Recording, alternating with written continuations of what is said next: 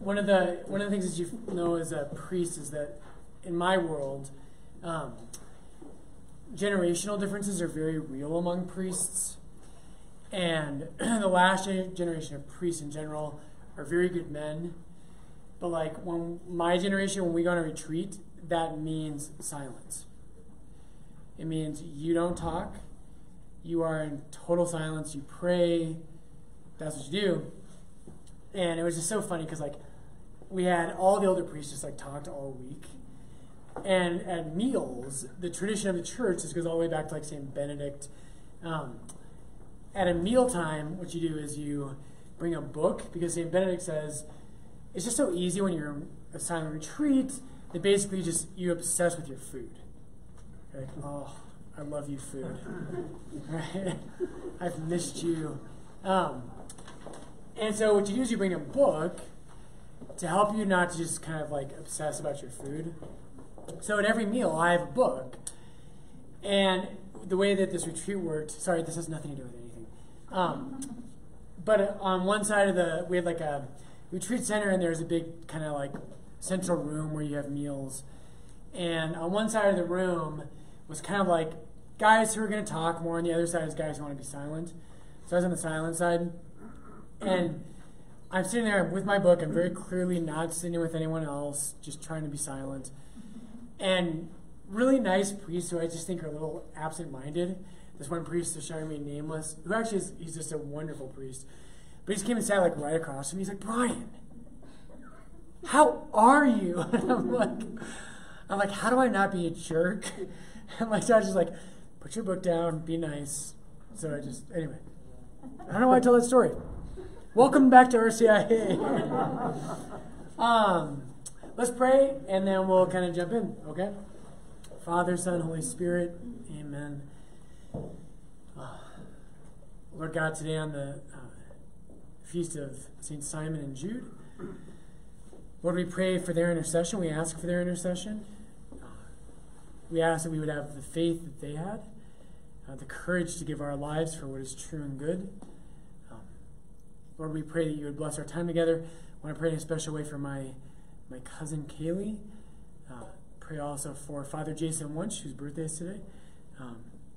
And Jesus, just anyone here tonight, all of us, Lord, help us to leave behind what is behind us. Help us to be open and to enter into what you have for us tonight. We give our time to you. Through Christ our Lord. Amen. Father, Son, Holy Spirit. How's Father Mike? Good. Isn't he fun? Totally crazy. Different flavor. He's great. Love him. Father Mike and I, we started our community together. He's been a friend of mine for, 15 years probably. Did he have his mohawk last week? He started it recently. His head was shaved more on the side because there you go. So he did. It didn't quite look like the same Father Mike who was here before. So that's the start of the mohawk. Yeah. He didn't wear shoes either. I saw that. Yeah, not surprising. You need a chair. He's getting them. Okay, that's what men are for. Okay. So tonight we've got a lot of ground to cover as always. So tonight I want to start. I don't know if it was Anya or if it was Stephanie who told me we had a question that came in online that she wanted me to answer. And it's just a great question. So we're going to start with that. And then I'm going to ask you guys if you have any questions or follow-up from last week. And then hopefully we'll make some great progress tonight. So the question someone sent in, I don't know if it's an email or just on Facebook or what. Here it is. So the question is, and this is about, the Pope Francis thing came up, and I think Father Mike talked about that a little bit. Here's the question is, if the Catholic Church believes in the separation of church and state, then why do they feel the need to impose their religious belief on outlawing same-sex marriage? How is same-sex marriage hurting the general population? The Catholic Church doesn't have to recognize same-sex marriage as legitimate, but why impose Catholic doctrine on people that don't share the same religious belief, especially since the Church believes in separation of church and state? It's a great question. So tonight, what we're not going to do, because we will get to this, but it's got to be down the road. Down the road, we will talk about why the church thinks the way it does about same-sex marriage, but that's not what this question was about. The question here, if you heard it right, the question is about, okay, well, Catholics believe that marriage is only between one man and one woman, which is true, but other people don't. So why should the church, and the question, and I whoever wrote this, I think it was Mary Rogers, just kidding, that's my assistant.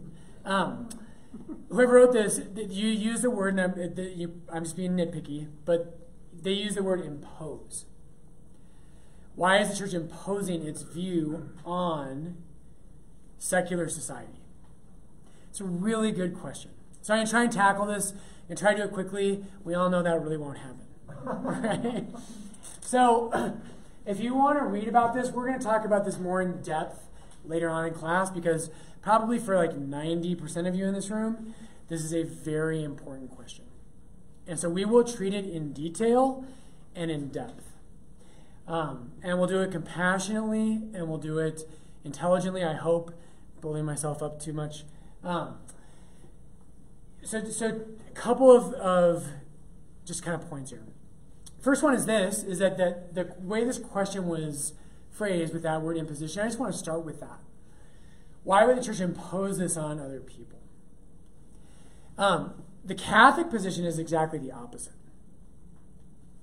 So the case that legalized gay marriage, does anybody know what it's called? Supreme Court case? Yes, you do. Okay. It's Obergefell. I don't know if I'm pronouncing it right, but Obergefell. So that happened right when I became pastor here in 2015. Thank you. And if you haven't read the Supreme Court ruling and the dissent, it's really worth reading. But to start off with tonight, what I want to say is, like, whoever wrote this question said, why is the church imposing its view on other people? I would argue, and I actually just think this is not an argument, I just think this is the fact. The church didn't impose this. The church stood up for what all civilizations in all of human history, Christian, non-Christian, atheist, pagan, Buddhist, Hindu, Muslim, you name it, all of humans in all of history, up until about 2010, I think it is, all of them believe this. All of human history. And in Obergefell, if you actually read the case and you follow what happened, both sides admitted that. And so, not only what the church thinks, and we'll get to the more important point I'll get to in a second, but this isn't, the main point is this is not a Catholic point, actually. But the imposition, and I should finish that point, the imposition from a Christian perspective is that we should have that discussion. It's a great discussion. We should have it. But the Christian point is that all of human history, everywhere, has said marriage is this. And when we get to the question about why we think the way we do about marriage, we're going to ask a very simple question. And the question is, what is marriage? That's the question we'll ask when we get there. All of human history, as far as we know, we literally have no evidence anywhere that any civilization in all of human history ever thought there could be such a thing as gay marriage. Ever. Until about 2010. First time in all of human history. There is not a shred of evidence in any civilization anywhere. There is now, some people probably are thinking right now, well, Father Brian, there is homosexuality. That is true. That's absolutely true. That was very prevalent in Greece and ancient Rome, lots of other places. But no one ever thought it was the same thing as marriage. Ever. So the Catholic perspective is not that, everybody's just fine, everybody just do your thing, everyone believes in gay marriage, but then the Catholic Church made this big deal and said, we don't like gay people, and we're going to impose this on them. That's not what happened. All of human history, there is a literal, this happens almost on no issue in human history. There is a literal consensus in human history on this. Of all people everywhere, Christians, non-Christians, again, said it, everywhere. The Catholic point is that was there for a reason. So we don't think that we impose this. The church didn't say, hey, we're going to force this down everybody's throat. The second point is much more important. The second point is that the Catholic Church might agree with civil society on certain things, but that doesn't make it a religious point.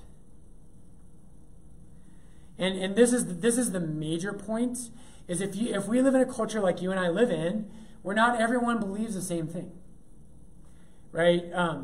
We live in a diverse culture where people think all kinds of different things. And so what the Catholic Church believes, but again, I don't know how you argue against this. Pope Benedict said this in a very famous address called the Regensburg Address, and he got lit up in the news for this, and I literally don't know how you argue against it. It just seems so plainly obvious to me. But what he says is that when you live in a culture where not everyone believes the same thing, you have to have a playing field of some kind. So if you're a Muslim and you're an atheist and you're a Hindu and whatever, I don't ever go up to a Muslim, and if this is an important point. If a Muslim or an atheist or a Buddhist comes to me and says, Father Brian, why do you believe X, Y, or Z? What I don't do is say, you idiot, have you read Matthew 17? I never say that, ever. Because I know that this book is not an authority for that person. Same way if a Muslim comes up to me and says, you have to believe that Muhammad is the prophet, and I say, well, tell me why. And they say, well, the Quran says it in these 18 places. Not to be rude towards Muslims, but I don't care what the Quran says. The Quran is not an authority for me. So how do we have a conversation? How do we talk about what's true and what's not true?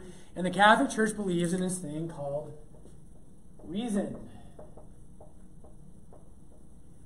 And we believe that all human beings have it. And so the Catholic Church believes that murder is wrong. We teach that. It's one of the commandments. It's the fifth commandment. We also don't think that's a Christian doctrine. Christian doctrine agrees with that, right? But you don't have to be a Christian to believe that killing's wrong. Does that make sense? Thank you for those of you who are nodding. The rest of you, I'm judging you in my heart. Right? So if someone said, hey, you just believe that killing is bad because, Exodus 20 and Deuteronomy 5, are you impressed yet? I know my Bible. Exodus 20 and Deuteronomy 5 say you shall not kill. Why are you imposing your belief on me? No one says that. Why don't they say that? Because you shall not kill is something everyone can know with their mind. The Catholic, and again, the Catholic argument about same-sex marriage is not about faith. It's about reason.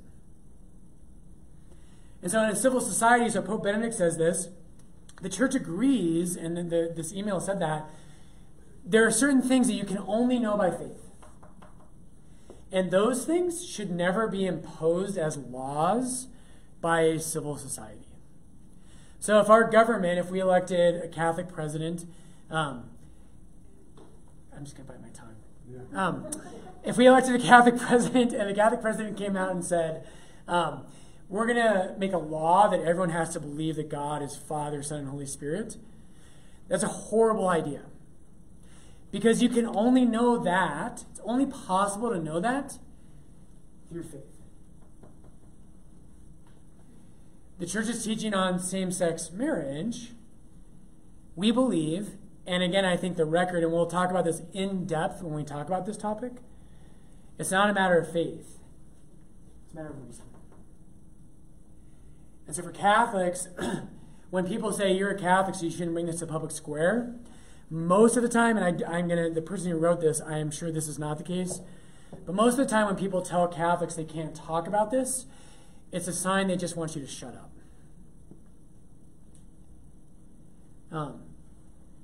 when you read intelligent Catholics about this, we will do this. We will do it in detail, and we'll talk about how people who have same-sex attraction belong in the church. They are loved by God. They might be great saints. But the church's teaching on sexual acts between human beings is not grounded just in what God teaches, but in human rationality. Okay. Any pushback? It's fine if you have it, by the way. Yeah. So if we take the word marriage away from it, what would the Catholic Church think about civil union? So, so what's the harm? That was in that question, and I'll give a quick answer to this. I'll try to. So, society, here's the quick answer for this. Are you guys married yet? No. Okay. So, are you going to be? Right now, on the spot. Just kidding. Proposal. Every year we need 3 proposals in our CIA. So, just kidding. Here's the reason. So we'll talk about this again more in depth down the road. But here's the answer to that. So the government. What's the role of the government to the people? So. This another way of asking this: when you get married, why do you have to go to a courthouse and get a legal document? And why does the government give you tax breaks? So here's I believe the really rational way of thinking about this is if you are thinking with your mind and not just your feelings, and I don't want to go too deep because we could spend all night on this. But if you're thinking and not just feeling, and by the way, I will just tell you, I have family members who I love very, very much who have same-sex attraction. So this is not just an abstract idea for me. But whenever this topic comes up, because it's so powerful for all of us right now, I'm asking you to think and not just feel. So when you get married, you go down, you get a legal document. The government recognizes that you're married. And there are certain benefits to that. Now here's the question. Why should the government care if you two get married? Because it promotes a healthy society of kids, of the society growing through having kids being raised in a structured family where they have a mother and father, and they can be raised in a household that will hopefully bring them up to be good citizens. Right. Yeah, so you're supposed to give the wrong answer, by the way, if you haven't learned that yet. That's the right answer. So, and here's the comparison to break that down a little bit, is that I have friends in my life, so the best thinkers, the people who are really pro-gay marriage, who have won in our country, right? They won. And I really think here, I'm not picking on people who don't know what they're talking about. We're talking about the most powerful intellectual thinkers in this area. When they answer the question, what is marriage? They say marriage is your number one relationship. They say it's that person in your life that is the most important to you. So imagine there's 2 people. They love each other a ton. That's the most, for both of them, it's the most important relationship. Right? If one person goes to the hospital, they want to be the first one there. Right? They're in each other's wills, they go on vacation together, et cetera, et cetera, et cetera. Now, you're probably thinking these are 2 same-sex people who have a romantic relationship. What if it's 2 brothers?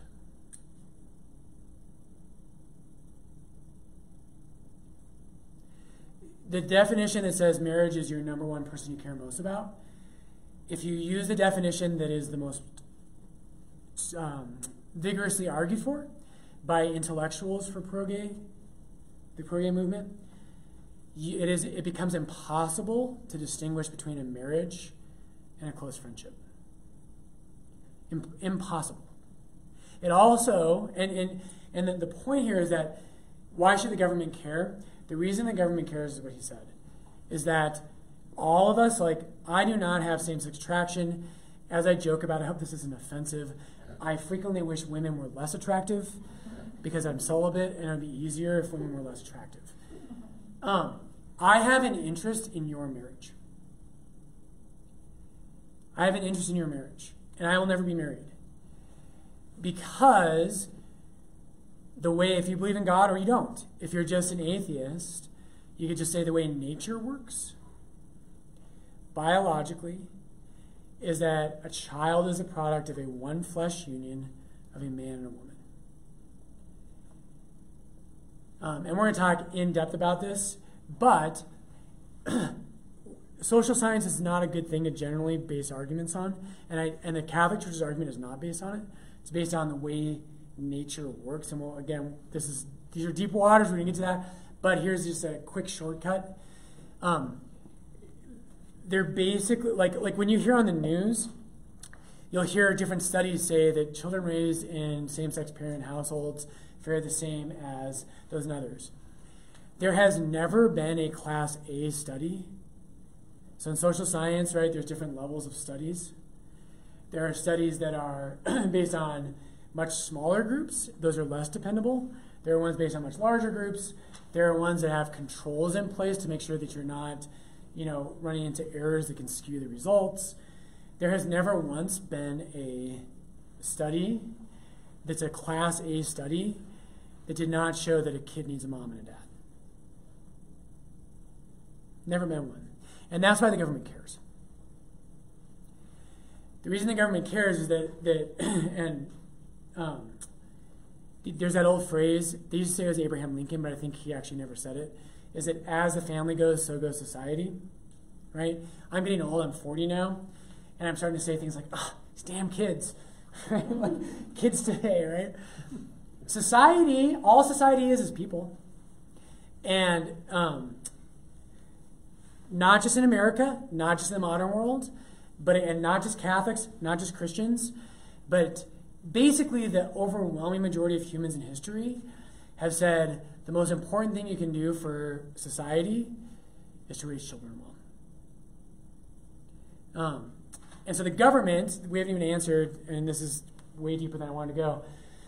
The reason the government makes you get a certificate, and the reason it gives you a tax break, and what happened with gay marriage was people argued, they said, the government is persecuting me because it doesn't recognize my love. And I'm going to try not to cuss here. The government does not care who you love. I don't want the government to care who I love. I don't want the government to be involved in the people I love or don't love, and the government does not affirm my life by saying my friendship with my best friends is legitimate or not. I think that's an insane argument. The only reason the government cares about marriage is because it cares about children. That's it.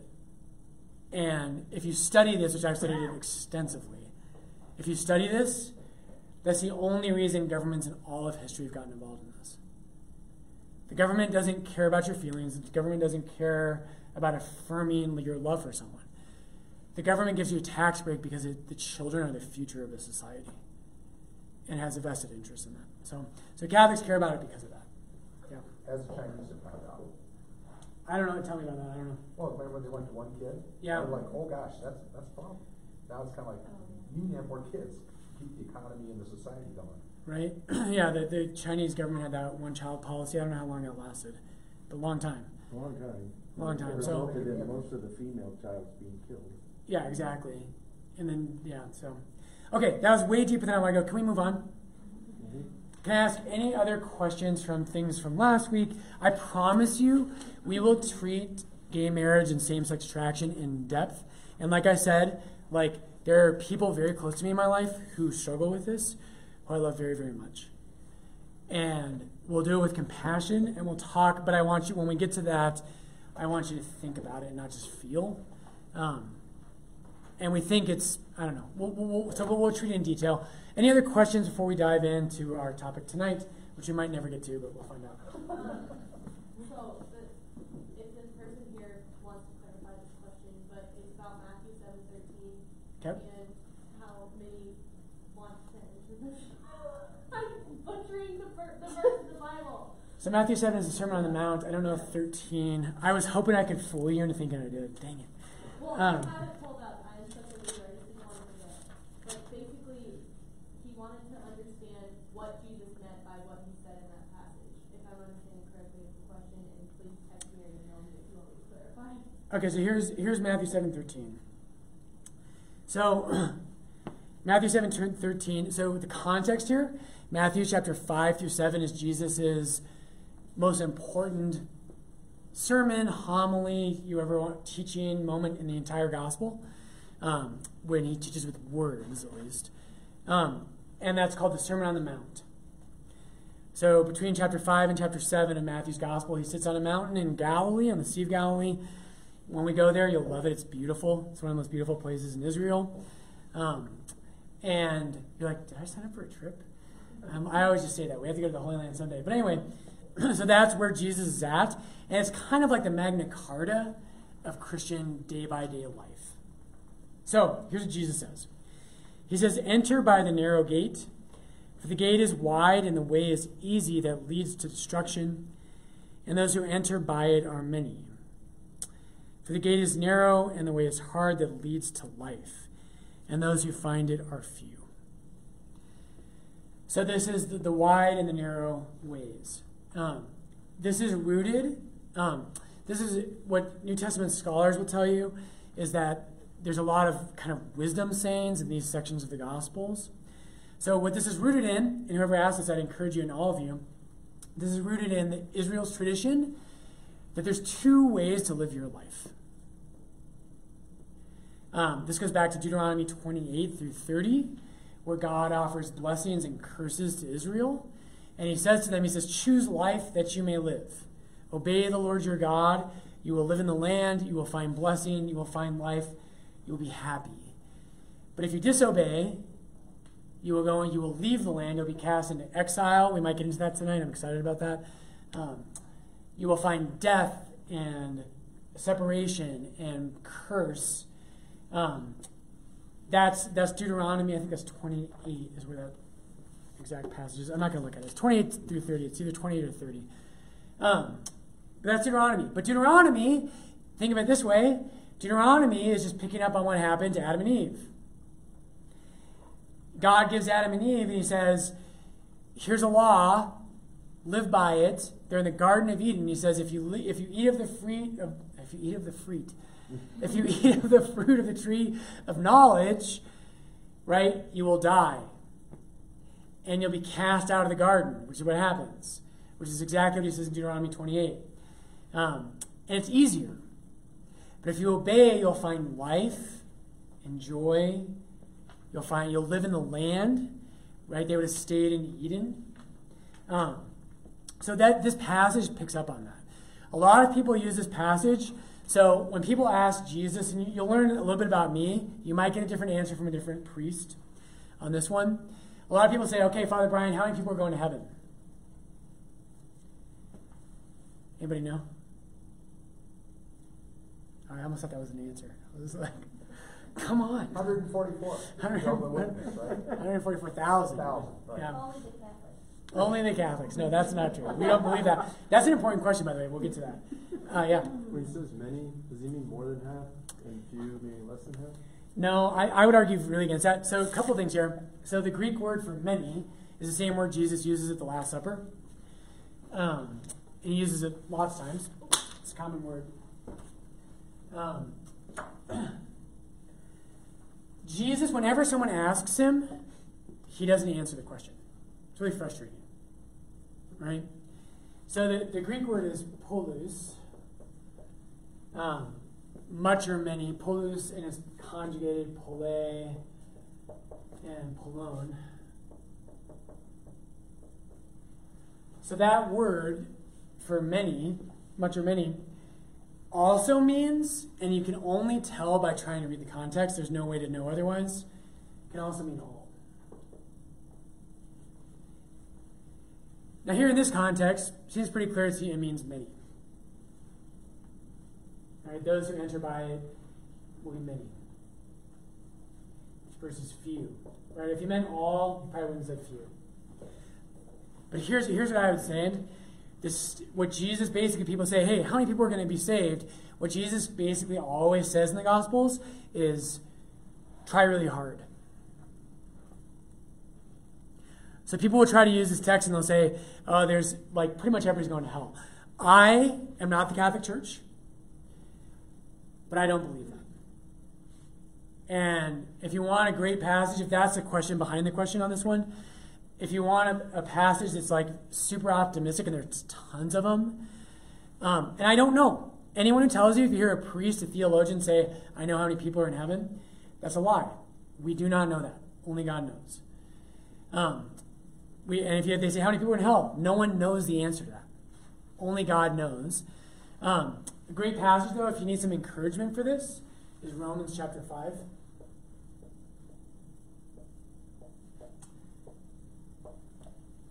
And we're going to get to that, but I want to save it because I want to get to our topic. But that might be tonight, it might be next class. Probably next class because we never get anywhere. Good job. Okay, anybody else? Do you guys need a break? No? Okay, give me a show of hands. How many people want a break? Is this peer pressure? We had it in class in seminary. Like a professor would be like, okay, we're all done today, unless anybody has any questions. And I remember sitting in class going, and there's always this one guy who asks questions, and I'm like, if you ask a question, I will find you after class, and your life is over. Violence in the seminary is a real thing. Okay. So I'll be quick. I asked it last week because you had brought it up in the previous session about So it's my you know, fault. Jesus is God type thing. You sort of gave an example of, there's 10 of the 12 disciples that basically sacrificed their lives for him. Yep. And I asked it last week because sort of the precedent or the argument that he was making is, well, we know because of Scripture and because of the church teaching. Yep. And to your point you just made earlier about Muslims or Jews making an argument based off the Bible or what the church says. Right. So like a non-believer or non-Christian, it's sort of irrelevant. So I was just curious if there's other examples sort of like that you gave a couple weeks ago. So how do we know Jesus is God outside of Scripture? Yeah. And here's what we're going to get to.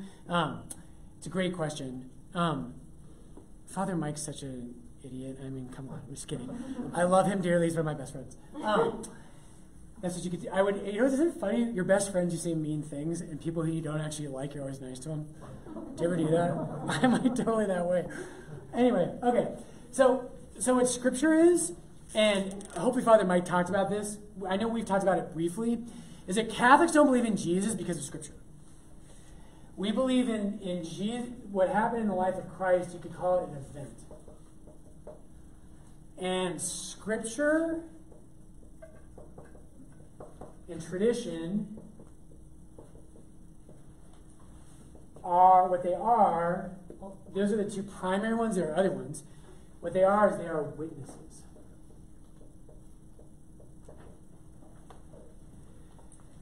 So, I agree with you. Like, you can't I never go to a non-believer and say, let's read Mark chapter 2.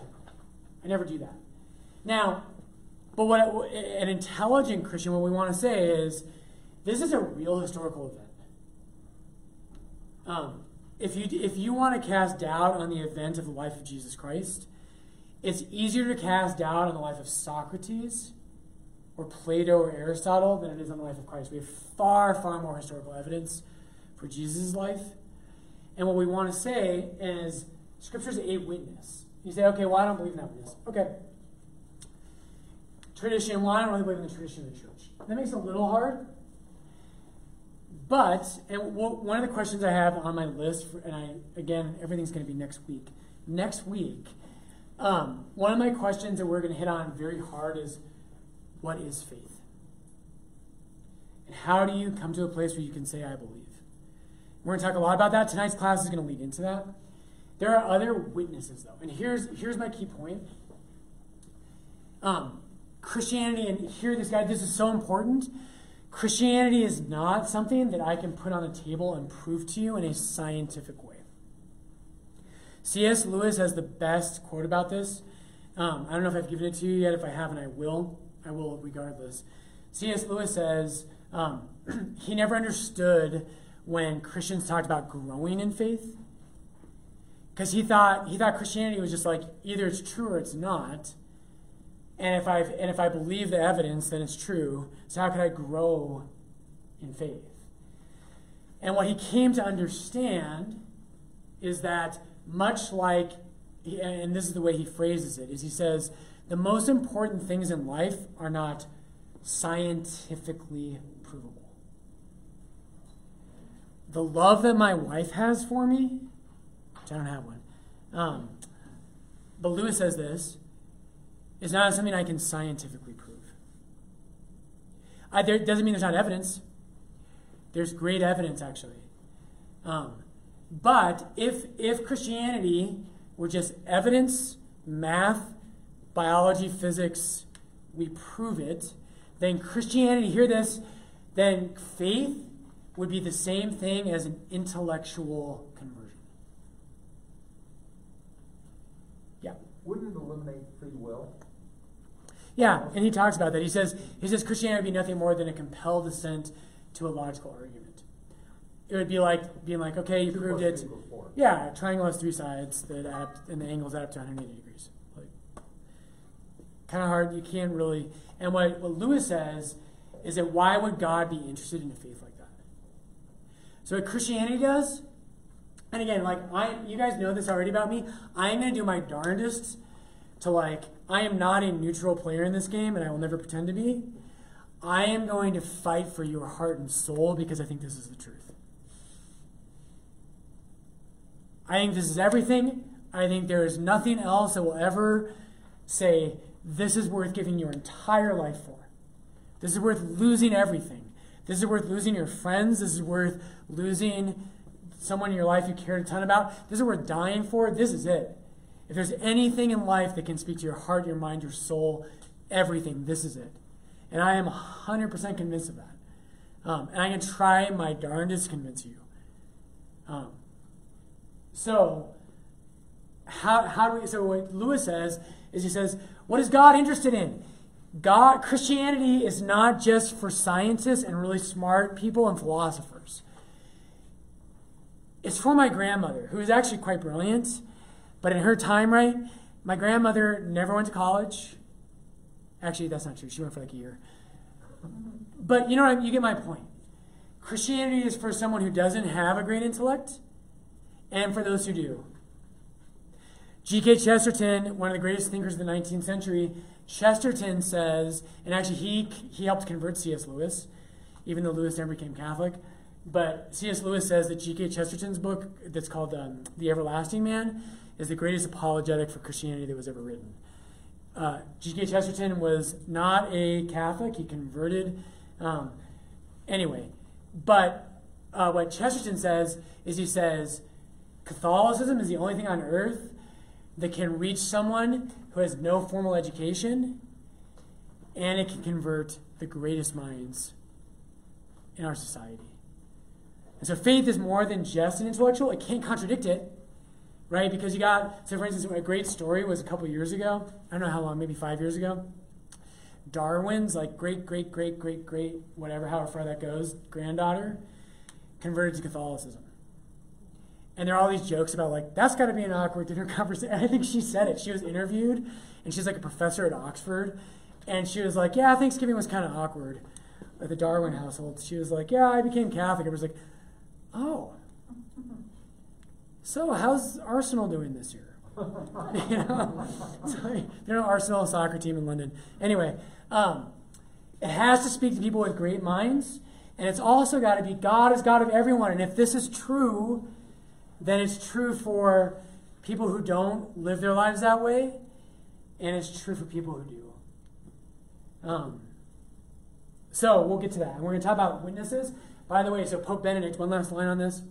Pope Benedict says, outside of these, he says the 2 greatest witnesses to Jesus' divinity, the first one I think is kind of obvious, are the saints. Right? Which again, a saint can't prove to you Jesus is God. But it's going to challenge you. Right? Remember a couple weeks ago I talked about how if I went to Harvard and gave a pro-life speech, no one cares. Mother Teresa went in the 80s or the 90s and got a standing ovation from a bunch of pro-choice, atheist professors and students. Why? Because her faith is such a powerful witness. And there's something that speaks to us as human beings that says, well, my life isn't just about comfort or like more wealth across society. And Mother Teresa reminds us of that. When you see a tiny woman who's like 3'4", right, going into the gutters of Calcutta and picking up dying AIDS patients and loving them like they're God himself, you're like, wow, maybe there's more to life. You know? So anyway, saints are a great witness.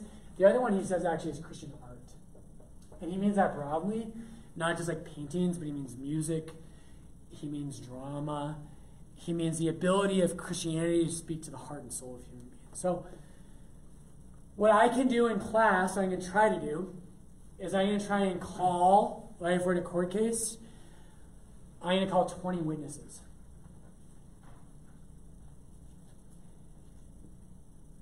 And you're not going to end up with a math equation where you can test it. And oh, I love this stuff. Why? Because God doesn't want you to just figure it out. He wants your heart. Right? He wants you to say, there's something, Jesus, in you. And I don't know everything. Maybe I'm wrong. Maybe faith doesn't mean you know everything. Faith means, it doesn't mean blind steps either. What faith means is, I don't know everything, but there is something about you that I can't deny. That speaks to my heart, my mind, right? That speaks to everything it means to be a human being. And Jesus, I might not be there yet, but I can take a step. And that's what I propose to you guys in this class. Faith means one step. And I started a class with this year, I think. If you come to RCIA and if you show up and you're like,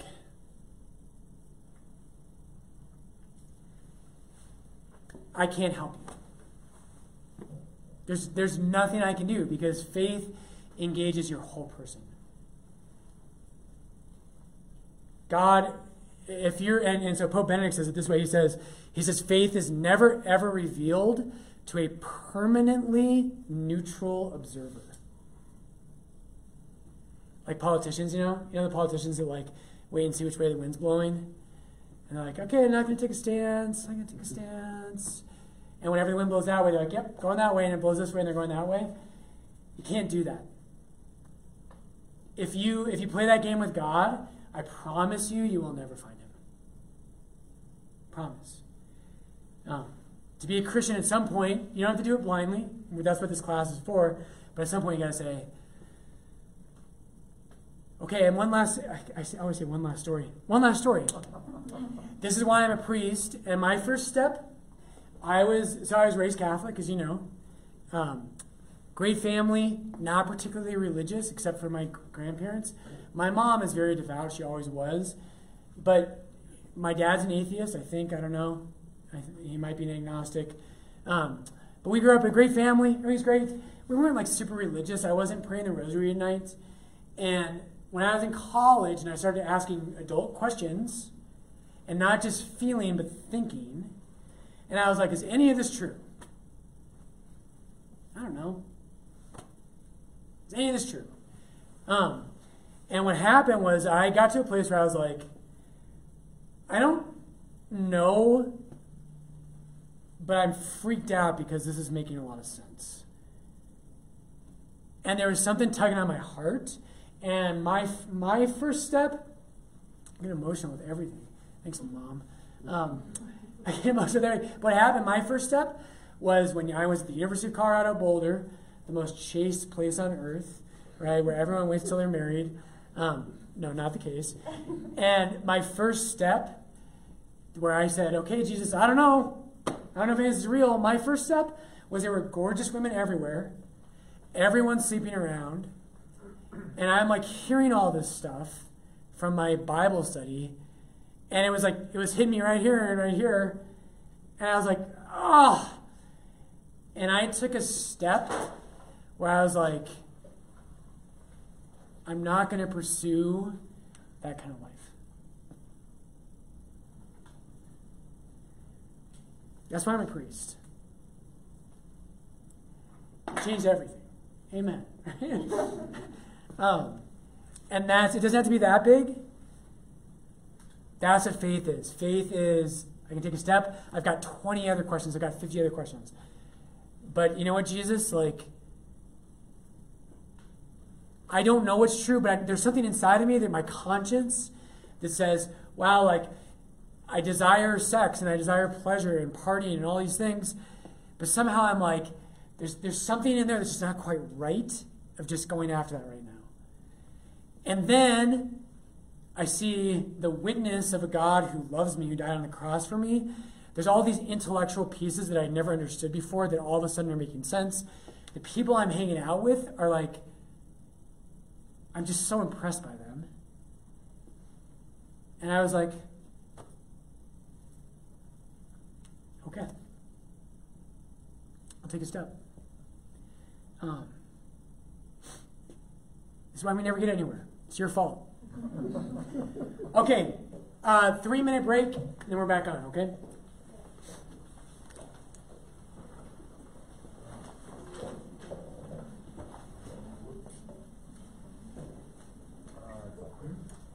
Another thing for the list. So Father, Yes. Okay. if it's, as the family goes, so does the nation.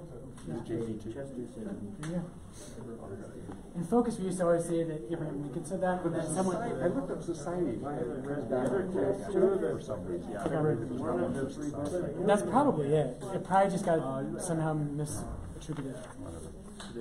We're all good. I mean, we have to retire like that. On Saturday and Sunday mass, we can restrict the sizes. We won't this weekend because people are already sick. Yeah, you're gonna kick me out. That's not. You're gonna put bunch of matchsticks in there, pull my name out. That's what I live for. Where was your retreat? Where did you go for a retreat? I was in the Black Forest, North Colorado Springs. Yeah. So a place called the Hideaway. Guided or Preach retreat, yeah. So and it was fun. I wasn't super nervous. I kind of stopped going to conferences, but it was just good to be able to Tough read with The reason I was tough really read all by tired, itself. my friend is a deacon of Spirit of Christ, and they were out Saturday. Read it. Okay. They got ticketed by the Anafati and yelling, and they had mass right on the sidewalk almost. And, you know, they actually came right over behind AJ during the mass. Oh my gosh. Yeah, AJ's about 2 more inches, about another 50 pounds. Okay, well, that's good. And he's kind of like, oh, That helps. I just wanted to take him out, but I couldn't do that. Yep. But he, goes, he says, oh, people told me, no, it never happened, nothing never happened. I said, nothing happened at our place because it's freaking cold at night. It was cold. I was amazed how many people we got. It was awesome. Yeah, that was pretty good. Yeah. But yeah, he got, and then challenged at the beginning by somebody on the right. They had finished Stations of the Cross, and the guy goes, here, you know, it comes without a mask, all this stuff, and goes, here, you should, you know, your liberal stuff. And I was like, you're just finishing up mass. Yeah, totally. But he had it on both sides. That's a good sign, you know, getting it from both sides. Okay.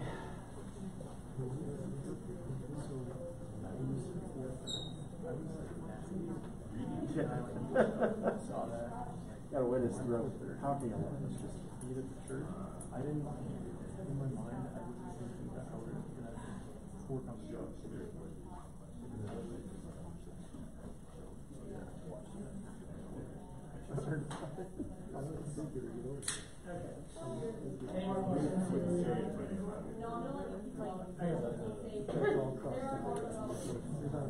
Okay, are we ready to keep moving?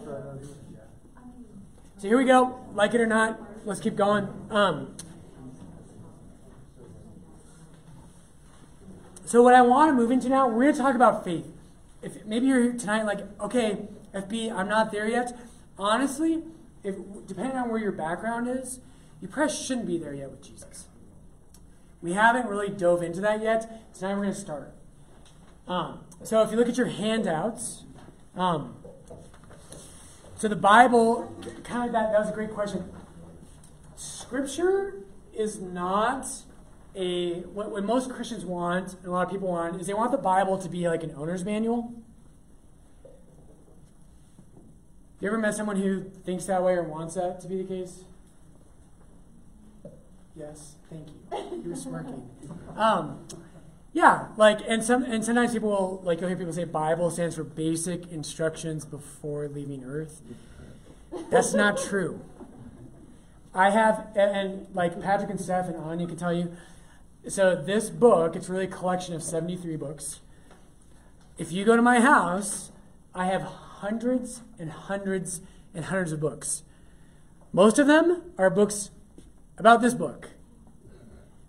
They are by people who have spent their entire life studying this book, right? The people I read are fluent in Greek and Hebrew and Latin, and they have read more than any human being should ever read in their entire life.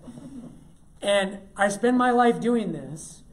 This is not a basic instruction before leaving earth. That's not what it is. It's absolutely not. So, the Bible, what we're going to get to is the Bible is a story. Scripture is a great story. It's much more than that. So the Bible, I don't know if Father Mike talked about this, I imagine he did. The Bible has poetry. It has myths in it. It has history. It has all kinds of different things. But if you were going to put one kind of overarching category in the Bible is the great story of humanity. God and the world. Okay, so, top of your handout, you'll hear this guy quoted a lot in my class. N.T. Wright is maybe my favorite scripture scholar. He is, and I don't know how anyone knows this, but he's regularly kind of introduced as the top Bible scholar in the entire world. He taught at Oxford, Cambridge. He taught at the University of St. Andrews. I think he still teaches there, but he might have retired. He is not Catholic. He's Anglican, which is close to Catholicism in a lot of ways. He is very regularly regarded with suspicion in Protestant communities because he sounds very, very Catholic. But again, it's kind of helpful for me to hear someone who's not Catholic that will back up a lot of the things we're going to teach and that the church teaches. Okay, so talking about the Bible, N.T. Wright says this is a book on justification, which we'll get to that topic. He says, if you read your own question into the text and try to get an answer from it, when the text itself is talking about something else, right? You ever met someone who does this? Right? Like, people, you've been in a conversation and you're trying to tell someone something, but they want to talk about something else, and they won't listen.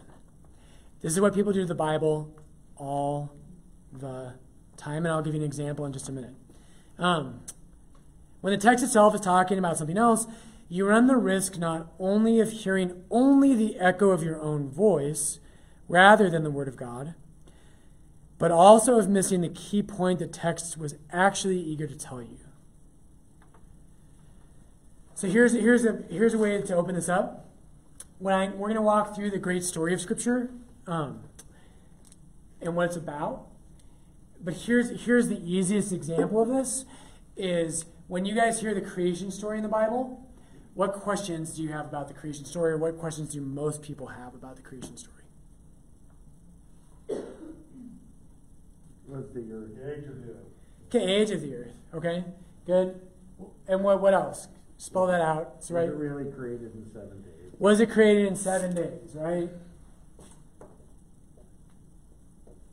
What? There's an E word. Why did God let them fail?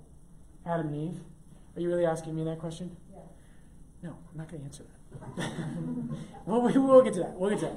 Yes, I actually will answer that question. Why did God let Adam and Eve fail? We will get to that. But you're not allowed to change subjects. We've done that too much tonight.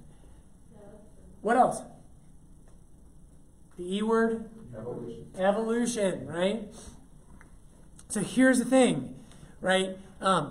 What scholars refer to that as is anachronistic. So anachronistic, right? I just wanted to impress you with one of my big words. So do you remember The Incredibles? Best Pixar movie ever? I know you love it, right?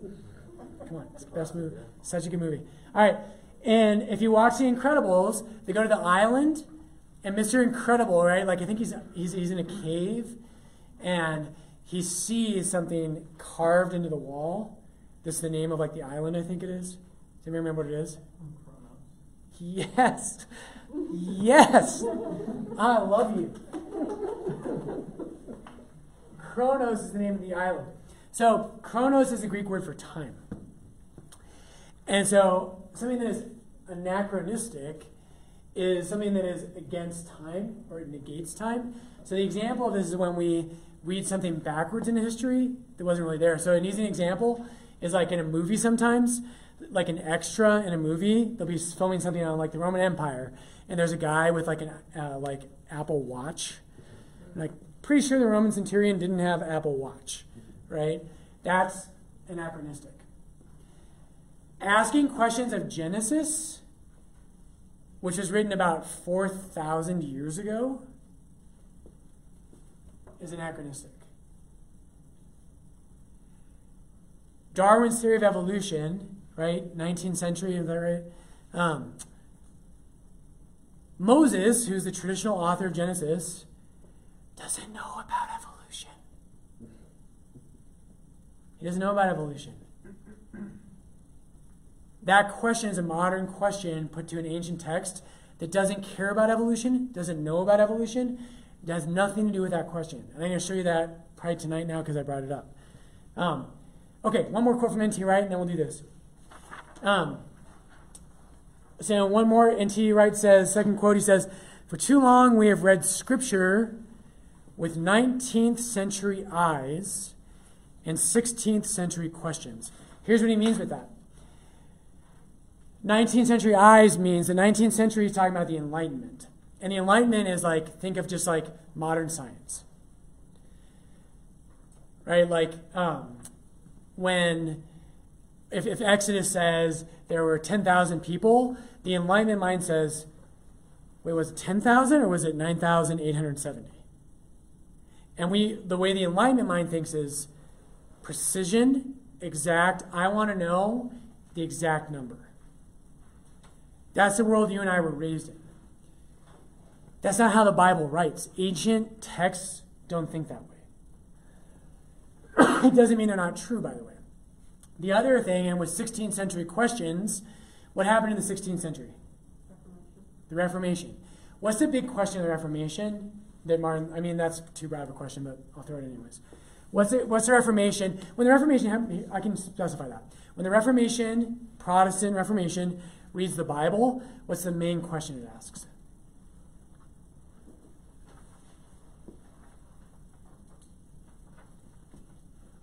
So cute when you don't answer my questions. Just kidding. The main question the Reformation asks is, how do I get saved? And it forces that question. And we'll talk about this. Those of you who come from Protestant backgrounds, we're going to talk about this in depth. That's the only question, oftentimes, that a lot of Protestants are interested in. That's it. It's the only thing you're allowed to ask about this collection of 73 books. What if there's 73 books? What if it's not talking about that? Okay, so you ready to jump into the story of Scripture? Show some enthusiasm. Come on. Yes. Okay. So, let's start at the beginning. It's a very good place to start, to quote the Sound of Music. Okay, some of you know this. If you know it, you're not allowed to answer any of my questions. Okay, because I want you to get wrong answers. So the creation story is 7 days, right? And now, like, you run into modern Christians and they're like, it was 7 days. The Bible says so. Catholics don't believe that. At least they don't have to. And the greatest scholars in antiquity, for instance, St. Augustine, who is after Jesus and St. Paul, probably the most influential Christian in all of history. St. Augustine does not believe the world was created in 7 days, and he said so in the 4th century. By the way, St. Augustine also knew the world was round, as did Plato and Aristotle and ancient educated people. They knew this because the earth casts a round shadow on the moon. They knew this. Anyway, I don't know why I said that. So, 7 days, right? So what I want to show you is that the creation story, the way the Bible starts, the creation story is not about your questions. It's trying to tell you something else. And if we stopped and just listened instead of interrupting, we're going to hear something amazing. So, in Genesis 1:1, it says, in the beginning, God created the heavens and the earth. And I'm going to get this wrong. There's formlessness and the void. In the beginning, God created the heavens and the earth. The earth was without form and void. And darkness was upon the face of the deep, and the Spirit of God was moving over the face of the waters. The very first two verses of the Bible start with formlessness and void.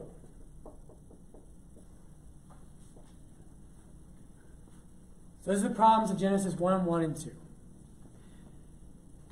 Okay, so here's my questions. What did God create first? Day one, what did God create? Heavens and the earth, that's a broad statement. Then the Spirit was hovering over the face of the deep. Then God said, right? So, on the first day, God creates light and darkness.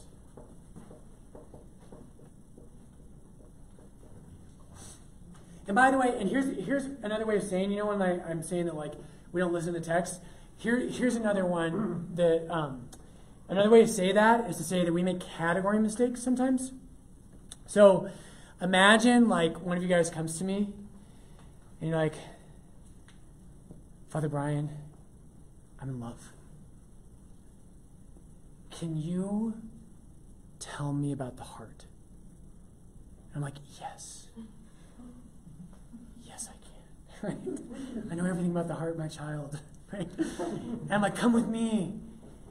And I hand you a cardiology book on the anatomy of the heart. Right? This is what we do with Genesis.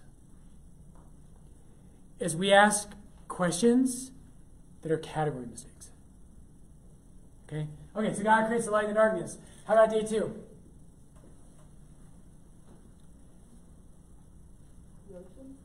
Okay, good. Sky and sea. He separates the sky and the sea. By the way, and I don't know in Hebrew actually. My Hebrew doesn't exist. Father Mike. Do you know Father Mike teaches Greek in the seminary? He told us. Do you know did he tell you what he does to start class? This is so him. So Mr. I don't need to wear shoes. When he goes to seminary, he brings a boombox. And like, you know, these are all guys who are in like their 4th year of seminary. And they're like, all right, I gotta learn Greek. And he plays pump-up music for Greek class. He's like, all right, let's do some Greek. Come on, you know. And they get to fight about what music to play. I'm like, that's so him. But in Hebrew, I don't know if it's the same, but in Greek, the word for sea and ocean is the same. That's how I got on that. Okay. Day 3, anybody? The land. Good. Dry land. Okay, day 4. I'm just going to do them because we got to move. Day 4 is the sun and the moon. Day 5 is the birds and fish. Day 6 is land animals and man. And by man, I don't mean males, I mean humanity. Okay, and then day 7, what happens on day 7? God rests. Okay, this is such a cool thing. When we ask 19th century questions of a 4,000-year-old text, we're just not going to get good answers. Because Genesis isn't about, and when I say every year in RCIA, the Genesis creation story is not about how God created the world. It's not. It's about why God created the world. The Genesis text, let me say it again, is not about how God created the world. It's about why God created the world.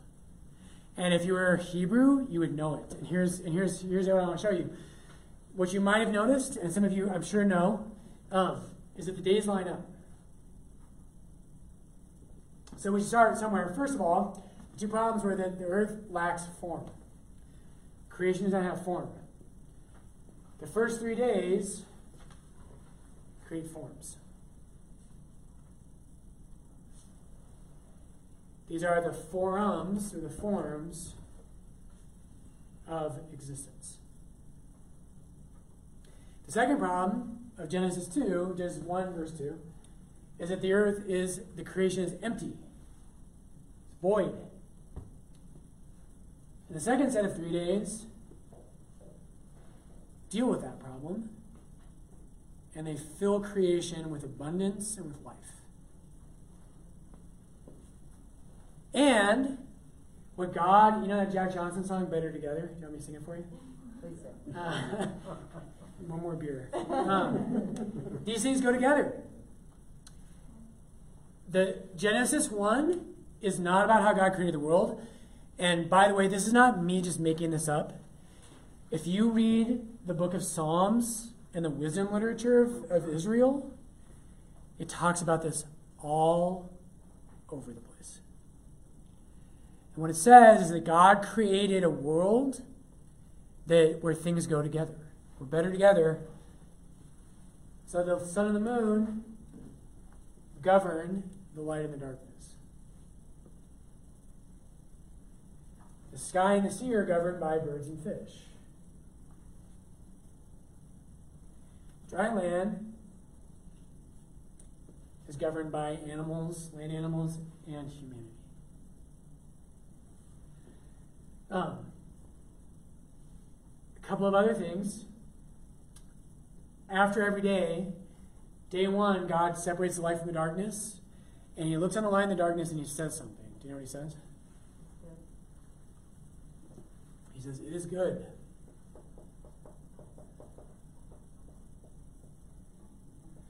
Now, we don't really study humanities very much in the modern world. We've given up on them. If you were a humanities major in college, you'll learn about reading authors and how to really read well. One of the key things to reading well is reading for repetition. So what happens in Genesis 1 is over and over again, God looks at what he created and he says, "It is good." And you know, like, I can't think of an example, but you know, like your favorite song when you're in your car and you're like singing, and then there's like the one chorus that's different.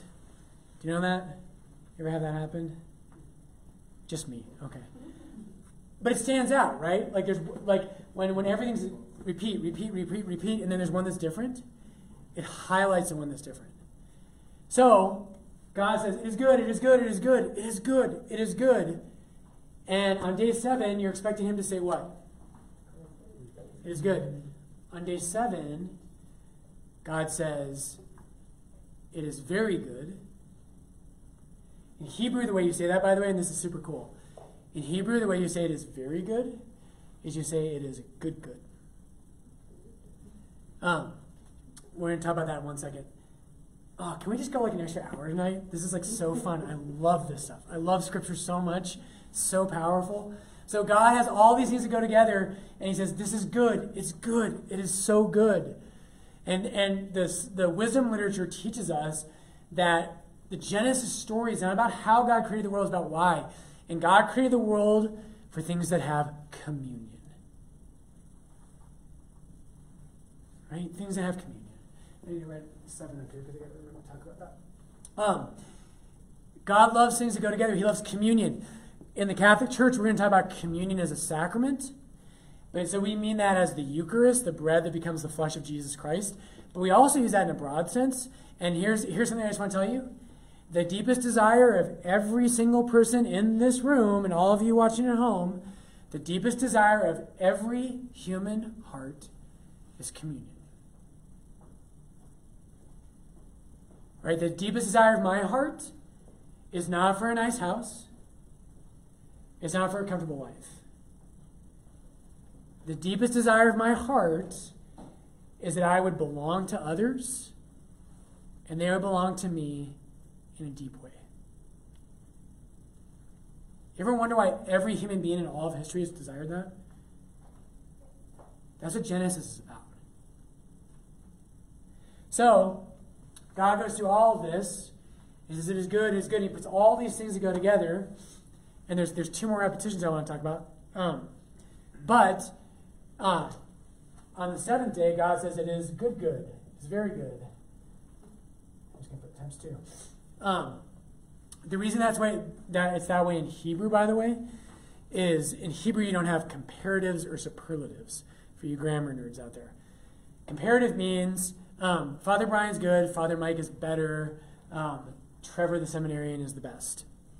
So the comparative is better, the superlative is the best. Right? You have friends who talk in superlatives who are like, man, that was the greatest thing ever. And all they ever say is, that was the greatest, that was the best, that was the worst. Right? They're really dramatic people. My friend Father John is this way. In Hebrew, the way you do that is by repetition. So you say, if something's good, you say it's good. If you want to say Father Brian's good, but Father Mike's better, you say Father Brian's good, Father Mike is good. Not Father yet, but Seminarian Trevor is good. And if you're a Catholic, if you go to Mass, you now know why at Mass we say, holy, holy, holy. That's why. It's because in Isaiah chapter 6 and in Revelation, I can never remember the chapter in Revelation, but in Isaiah and in Revelation, when the angels are in front of the throne of God, they cry out, holy, holy, holy. That's why. Okay, so 2 more repetitions. So why does God say good twice? Here's why. Because of all the things that go together on earth, the final culmination of all of this is the creation of Eve.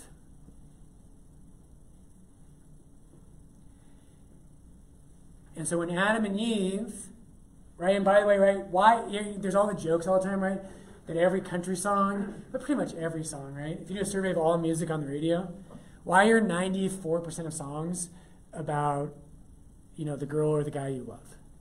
And today it's degenerated into baser things, but whatever. Why is it about that? Because that's why God created the world. And so God looks, everything else is good, but on the final day, he says it is very good. Isn't that beautiful? I freaking love that. One more repetition that happens, and if we learn how to read texts, not imposing what we want to hear on them, but we listen, you notice things.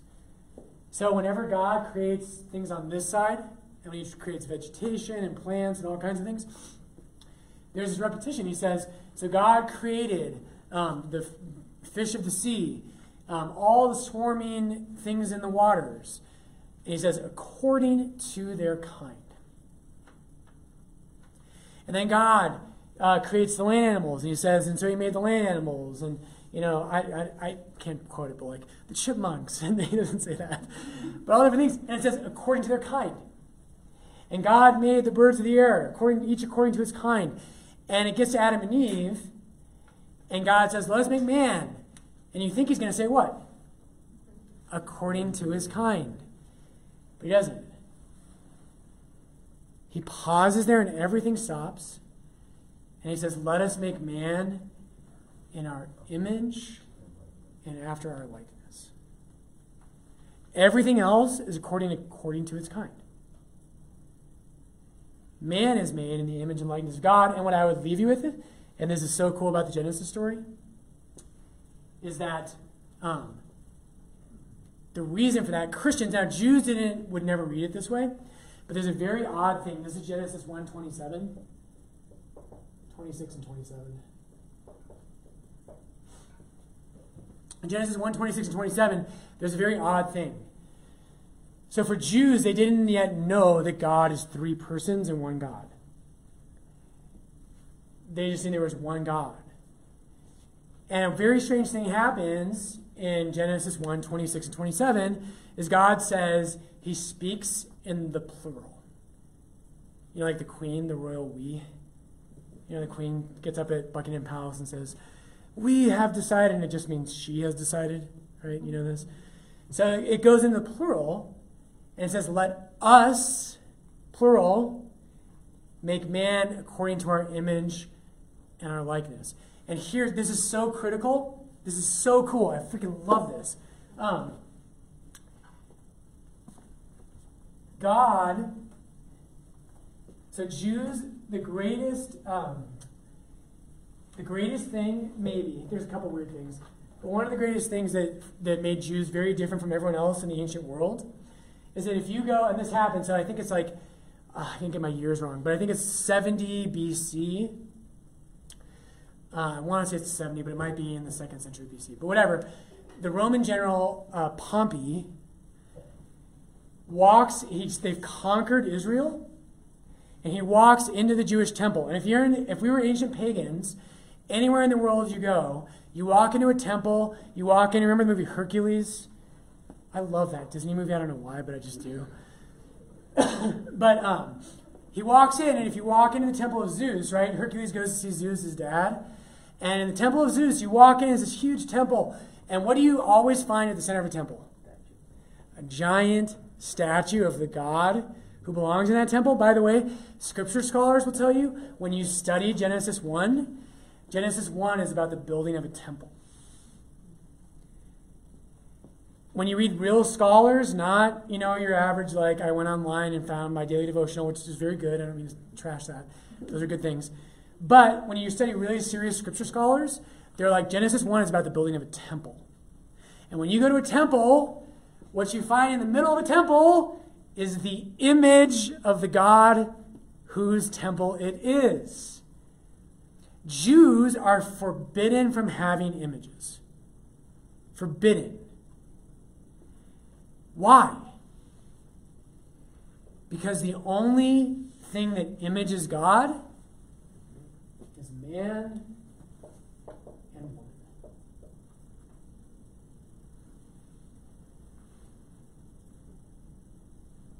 Humanity is the image of the living God, and Christians looked back at this and they said, wow, isn't it interesting? It's plural.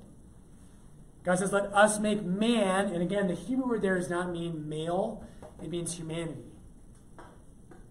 So it's the word for humanity is Adam. And the words for he or she or male and female in Hebrew are ish and isha. And only when you have both do you have an image of God. And Christians look at this and they say, you know why that is? It's because God's Trinity. And it's not just because there's more than one person in God's identity. It's because, as 1 John says, God is love. Which is why every human being, at the bottom of their heart, desires to love others and to be loved.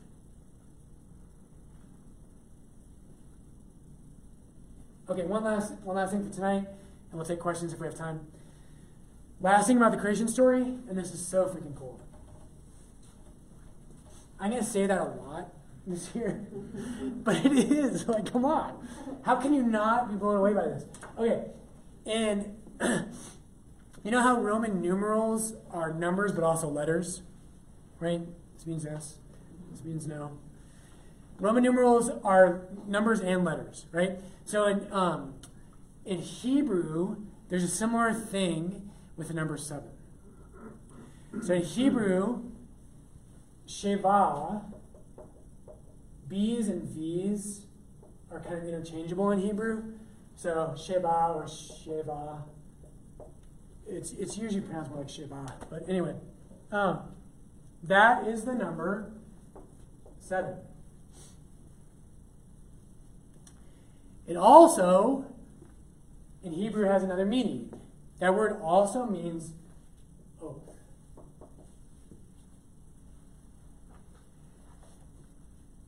And if you're a Bible person, if you want to like some evidence of that, I just challenge you to look at Genesis 21. And I'll look up the exact verse actually. In Genesis 21, Abraham makes a covenant. We're going to talk about that really quickly here. A covenant with someone named Abimelech, which is the name of your next dog. So Abimelech and Abraham make a covenant about a well. And they come together in agreement that the well belongs to Abraham. They make peace about it. So it starts in verse 22. But down in verse 27 it says, so Abraham took sheep and oxen and gave them to Abimelech. And the two of them made a covenant. Abraham set 7 ewe lambs, there's that number. Abraham set 7 ewe lambs of the flock apart. And Abimelech said to Abraham, what is the meaning of these 7 ewe lambs which you have set apart? He said, these 7, right? 7's repeated. These 7 ewe lambs you will take from my hand, that you may be a witness for me that I dug this well. Therefore, the place was called Beersheba. The word bear, it's like beer. Bear in Hebrew means well. And if you go to your Bible when you get home, your footnote there will say Beersheba can mean 2 things. The well of 7 or the well of the oath. Now here's where this comes together. Why did God create the world in 7 days? Here's why. So covenant, if this doesn't blow your mind, like, you've got a hard heart, okay? Does anybody want to give me a quick shot in the dark? What's a covenant? An unbreakable bond. Okay, it has that aspect to it, but it's broader than that, I would say. It's you and I making an agreement versus me contracting with you. Okay. With a penalty. You've read Scott Hahn. Can't answer any more questions. That's right. So a covenant, he's got the right contract. So a covenant is an exchange of persons. Now in the ancient world, it'll even actually mean things more broad than that. In the Bible and in Christian theology specifically, but Jewish as well. Covenant really means an exchange of persons. So a contract is an exchange of goods and services. I pay you however much, you paint my house. That's a contract. There's an exchange of goods and services, right? A covenant is an exchange of persons. I'm getting emotional. I always do at this point every year. So powerful. A covenant is when someone becomes family. That's what a covenant is. Marriage is, of course, the one we know best. Every covenant has parts of it that are contractual. There's a part of it, but it's more. It's more than that. It's not just goods and services, it's an exchange of people. So it makes a family. So, the heart of any covenant, the Jews, when they make a covenant with God in Exodus at Mount Sinai, the beating heart of the covenant is an exchange of oaths. So at Mount Sinai, God says to Israel, I will be your God. I will always be with you. And the Jews say, we will be your people. We will obey you, we will follow you. And in Exodus 24, they become a family. When you get married, if some of you already are, when you get married, the heart of your wedding is an exchange of oaths.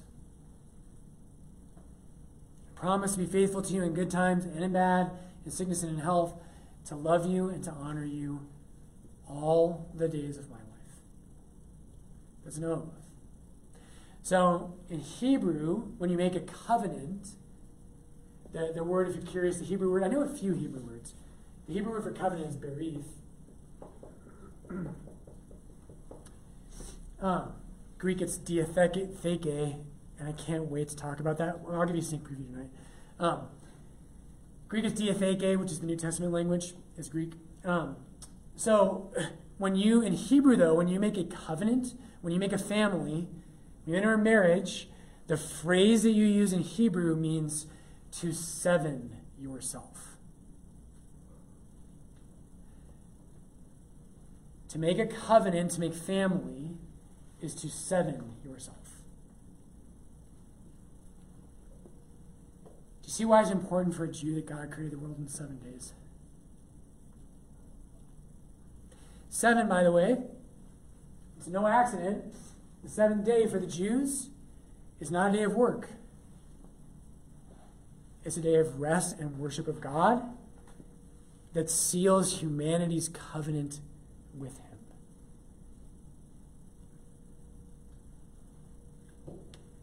When a Jew reads that God created the world in 7 days, if they know what they're talking about, if they know the way that the Hebrew mind works in the ancient world, they're not asking questions about whether it was literally 7 days. By the way, what St. Augustine says about this in the 4th century, and it's probably actually the early 5th, he says, we know for a fact, right, that the sun is not created till the 4th day. So what does it mean to have 3 days before that? And he's like, obviously this is not a question about literal creation of the world. Obviously that's not what this text is about. Right? That's the early 400s. St. Augustine talks about this. That's not what it's about. It's about covenant. It's that God created the world not as a place that's meaningless, where so many people today, right, they go through life and they say, does my life have any meaning? Does it mean anything at all? It's just one thing after another, right? You eat, sleep, make a few bucks, and then you die. Eat, drink, and be merry, for tomorrow we die. The biblical story is saying there was chaos, there was a void, and there was a formlessness and a void, and God brought a meaningful world where humanity is made for relationship and covenant. Last thing, here's your sneak preview for 3 months from now. So the Hebrew word for covenant, and there's actually, I should make one point first. Any guesses, and this is just obvious, a rhetorical question, any guesses why the Catholic Church has 7 sacraments? To make a covenant with your bride is to seven yourself. Catholics in the New Testament teach that the church is the bride of Jesus Christ, and that he gives himself to her in a 7-fold way. Amazing. Okay, so cliffhanger here, not really. Jesus, that word covenant, St. Paul uses it all over the New Testament. He talks about the covenant all the time. I'm going over it just a touch, but humor me. We talk about 2 parts of the Bible. What are the 2 main parts of the Bible? 2 big divisions. Old Testament, New Testament. So, Testament, anybody know what language that's from? We do things just to confuse you in Christianity, right? Testament is a Latin word. Guess what it means? Any guesses?